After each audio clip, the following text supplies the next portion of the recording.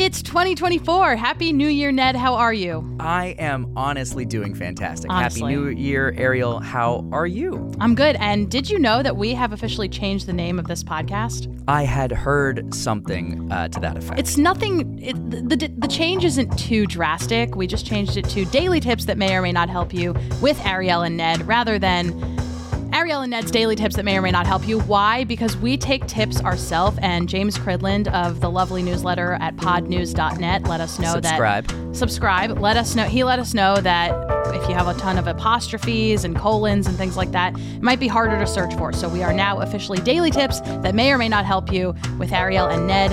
And to start off this year, to start off this month, you have a tip for us, Ned. And just caveat at the top, we are not huge fans of diet culture, but we are fans of movement. We like movement, and if movement is part of your New Year's resolutions, Ned has the tip for you.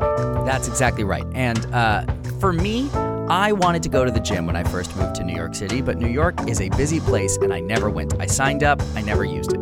And for many of us, the gym is part of New Year's resolutions.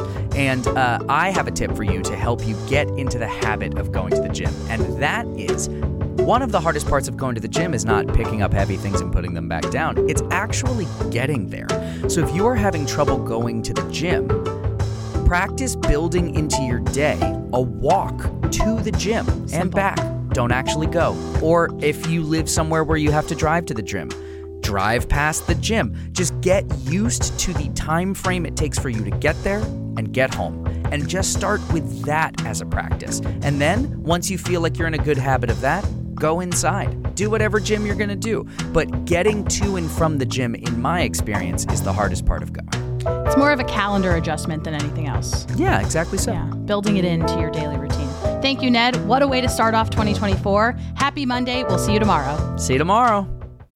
When you need mealtime inspiration, it's worth shopping Kroger, where you'll find over 30,000 mouth-watering choices that excite your inner foodie. And no matter what tasty choice you make, you'll enjoy our everyday low prices, plus extra ways to save, like digital coupons worth over $600 each week. You can also save up to $1 off per gallon at the pump with fuel points. More savings and more inspiring flavors make shopping Kroger worth it every time. Kroger, fresh for everyone. Fuel restrictions apply.